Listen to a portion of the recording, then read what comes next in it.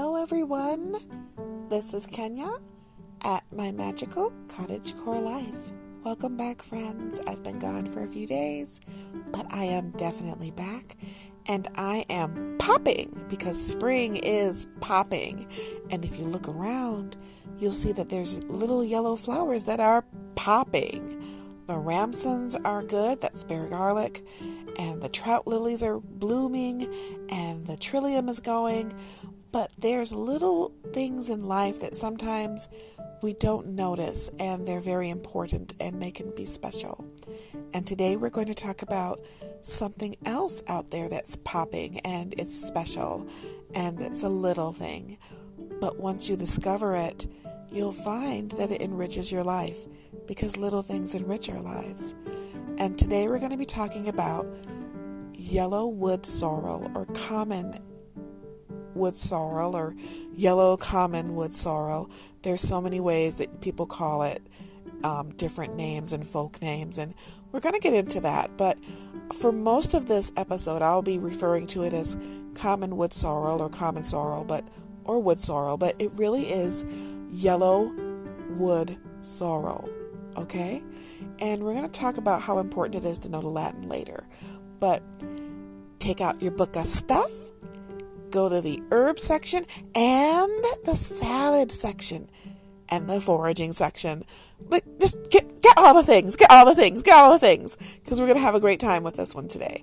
And you're probably going to be able to find it on the edges of your lawn or in abandoned fields. So you're really going to want to, take notes on this one, because it's a tasty plant.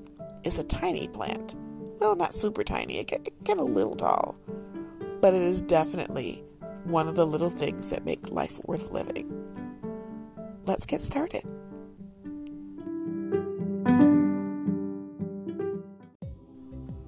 So when you look for this plant, you're definitely going to look around anywhere where there's overgrown grass or a lot of clover. So basically fields, but you can also find it in your backyard. This plant doesn't get very tall at all, and it's one of the little plants that your parent may or may not, it depends on your experience. They may or may not had to have stopped you from eating the tiny little pods because they didn't know what they were. But if you're lucky, your parents didn't do that, and they did know what it was, and they did tell you you could munch on them. They're really tasty. They taste kind of like a little lemony, a little tart, a little green, and they're perky, and they're really fun to snack on, and you can add them to salads. So it's one of those things that if you're foraging, you want to make sure you identify it properly. But if you are foraging, it is a great thing to be able to pull up and just put on a salad during your picnic, or to just snack on as you're walking down the trail. But keep in mind, like anything else, if you have a dog, you can see if the dog is sniffing to it and if they want to pee on it. And if the dog does, that's probably because it's marking where another dog did, and you don't want to eat that patch. I always tell people keep a little vinegar and water bottle with them, just in case they want to wash off a plant and they're not sure if they're going to be foraging in an area that's not frequented by wildlife. So it was just a thought. I can't tell you what to do. Or even baking soda and water in a bottle of water in case you don't want to use the vinegar taste. And use reusable bottled waters, just a thought, to wash off your plants when you forage. Okay, let's go to the next part.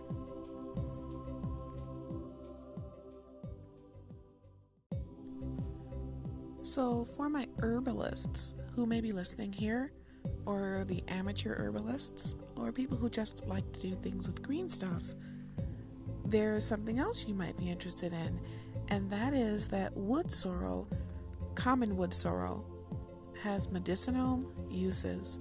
And as always, I want to point out that I am not a doctor, I am not a naturopath with a certification. I can't tell you what to do and you should always check with a professional before you start trying to use remedies and shove things in your mouth. You don't know what the contraindications may be, so make sure you read up on it and ask someone who knows before you start using anything as a medicine. Find someone who can tell you if it's for you. And there's my cat scratching at the bed. Hello, Fluffy. Will you meow for the people today? You want to meow? No? Okay then. Alright, so it can be used if you're treating something like indigestion or heartburn. And I've heard it's good for liver problems, but I haven't tried it. But this comes down to making an infusion more so than a decoction, because it's a very small, very light plant, and they usually go with 2 teaspoons a day. But again, you need to make sure before you do anything and put anything in your mouth, you know what you're doing and that it is safe for you. So let's move on to the next thing.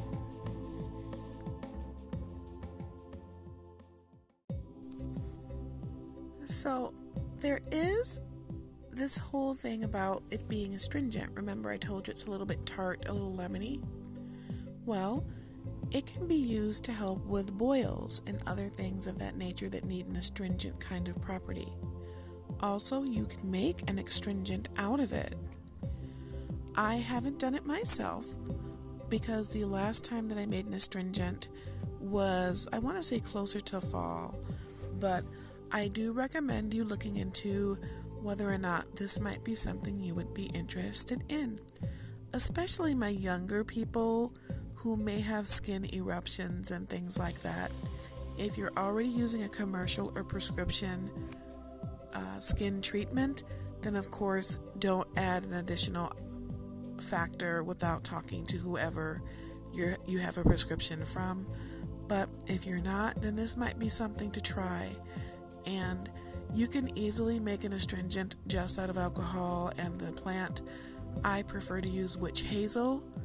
Usually I make it about 40% plant material and 60% witch hazel. I mean the commercial witch hazel that's already prepared in a bottle. If you want it to be particularly strong, you can also make it almost 80% plant material in the jar by volume, and then just really pour in the witch hazel to where it's completely saturated. And then you would let it sit in the dark for a few weeks, shaking it up every couple days, and then you've got a really nice astringent based on wood sorrel. But again, I'm not a doctor, I'm not an herbalist, so your results may vary, but it's an interesting experiment to try, and I do intend on trying it, as we are definitely finally in Michigan spring.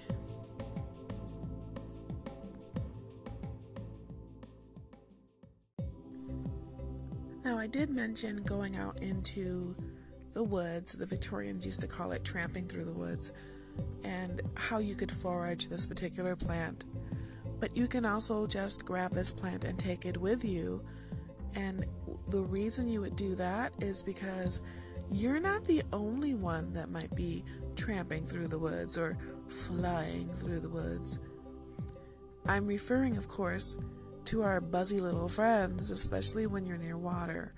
And those little friends are called mosquitoes and other insects. They may decide that you look like lunch while you're eating your lunch, and now we have a situation. But apparently the common belief is that using these crushed little pieces from the leaves or the pods, or I haven't heard of the flowers doing it, of the wood sorrel, is good and effective at helping soothe bug bites. Whether or not it will deter them from biting you in the first place, I can't say that's true, but they are supposed to be good in treating them. If you're around plantain and you see the plantain and you see those 3 little spires on that particular fat leaf one, that broadleaf one, you can start eating those seed spires. And I was taught that eating those throughout the year will help deter mosquitoes. Now, whether or not that's true, I did try it and it seemed to work a little better. But, again, this is completely something you can try on your own. So you could eat a little wood sorrel and maybe pack some for later if you have little pests bothering you with little bites. Oh, and by the way, I hope you like the music today. The song we are playing is A Little Sun, and it's by Kevin MacLeod of Incompetech.com. So thank you so much. I want to give big shout and big thanks to Kevin. Thank you so much. So let's go on to the next portion.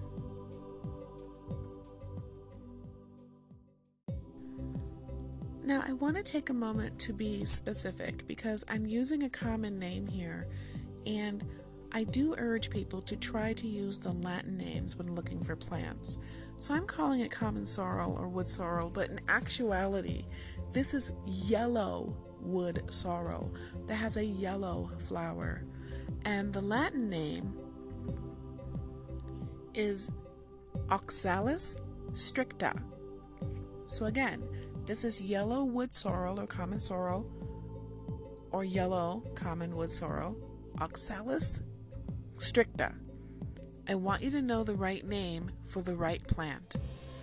I want you to get into the habit of learning the Latin name, because sometimes there are imposter plants. Cue the weird noise of the wow wow. Okay, I can't do it. I'm sorry, I can't do it. My husband watches that. My daughter watches it. I can't do it. I can't play the video game. So, but wah wah. Okay.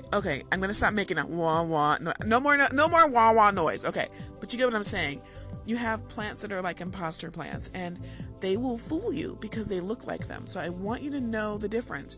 And when you're speaking to other people, I want to make sure you're talking about the same plants together, because you may share your knowledge with someone else and they run with it and they're looking for the wrong plant. And that's how people get hurt. Okay? All right, so enough fussing about that. Let's get to something else that's exciting.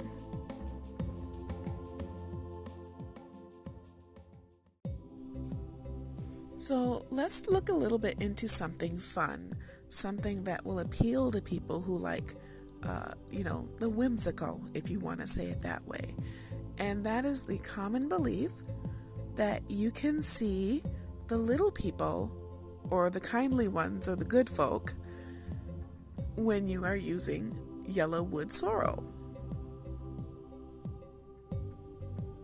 Now, I want to be sure and let you know that I'm talking about fairies. Don't go looking for them unless you know what you're doing, and I promise you probably don't. We use the nice names for them because we don't want to attract their attention in a negative way. If you believe in them, just understand that they are not something to hunt lightly, so tread with caution. But yes, this particular plant is supposed to be one of the ones that helps you to be in proximity and see them. So proceed at your own risk. Don't spy on them.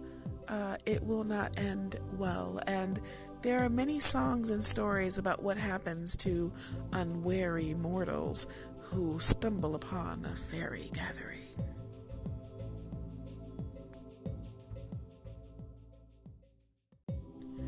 Now, there is another plant that people call yellow wood sorrel, and this is where we get into those problems with common names, that is not the same plant. It's called sour grass in general, but it is also called yellow wood sorrel too. That's why folk names are not reliable. That's why it's so important to know the name, the Latin name of the plant you're looking at, because it too is associated with the kindly ones. It too is associated with growing in the overgrown grasses, and you can forage it. The flower is a lot larger. It doesn't look the same at all. But if you didn't know any better and someone was describing it and didn't get really into it and just told you the common name, you could definitely make a mistake. So, always make sure you know the plant that you're gathering. Here in Michigan, we do have a wildflower identification aid in many of the sites online, as in the DNR has a site where it shows you the different plants of Michigan as well as invasive species, so that can be a help as well. A good field guide is a help, and definitely someone who forages.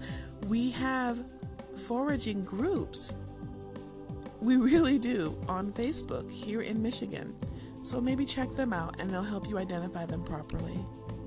Okay? And I guess there's one more thing.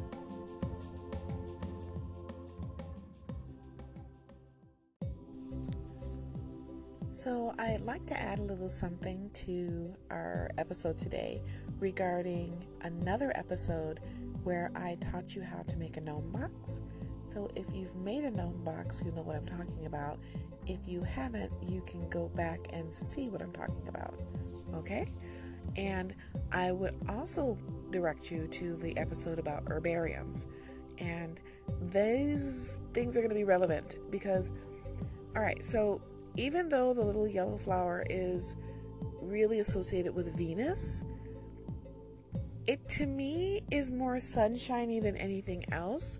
And if I were going to make a gnome box and I were going to perhaps incorporate an herbarium in my area where the gnome box was, I probably would use those yellow flowers to represent the sun or sunlight, and probably would put them wherever the little sun images would be inside of the gnome box or in an herbarium, because they're very sunshiny.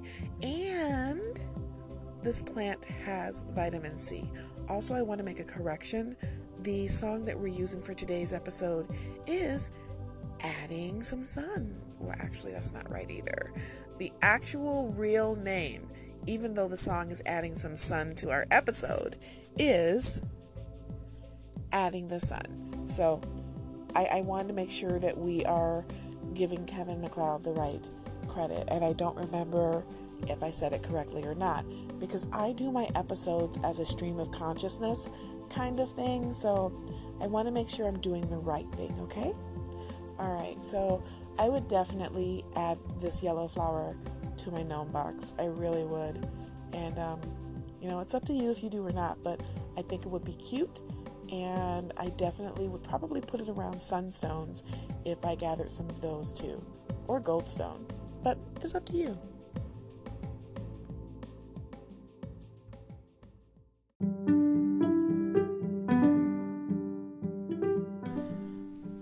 And that last thing is to say goodbye. We've come to the end of our episode about common sorrel, or specifically yellow wood sorrel, yellow common wood sorrel. And we've learned a lot together. We've learned it's tasty. We've learned it's perky. We've learned it can be used in treating maladies and ailments in the body. Again, always get guidance. Don't just run off shoving things into your mouth or onto your body or even into your body without some guidance, okay? We've learned a little bit on how to identify it. We've learned where it grows. We've learned uses for it. We've kind of made friends with it, and we've learned how important it is to have the real name of it, the Latin name, so we don't confuse it with others. The oxalis family is huge, so we don't want to just grab whatever. It is popping right now, so that's a good thing, and it's all over Detroit, and it's all over Southeast Michigan. People just have to see it. It's always around. You just have to see it. But again, it's got cousins that look like it, so make sure you've got the right one. I'm not saying the cousins aren't edible. I'm just saying we're just talking about this one today, and we want to stay focused and stay safe.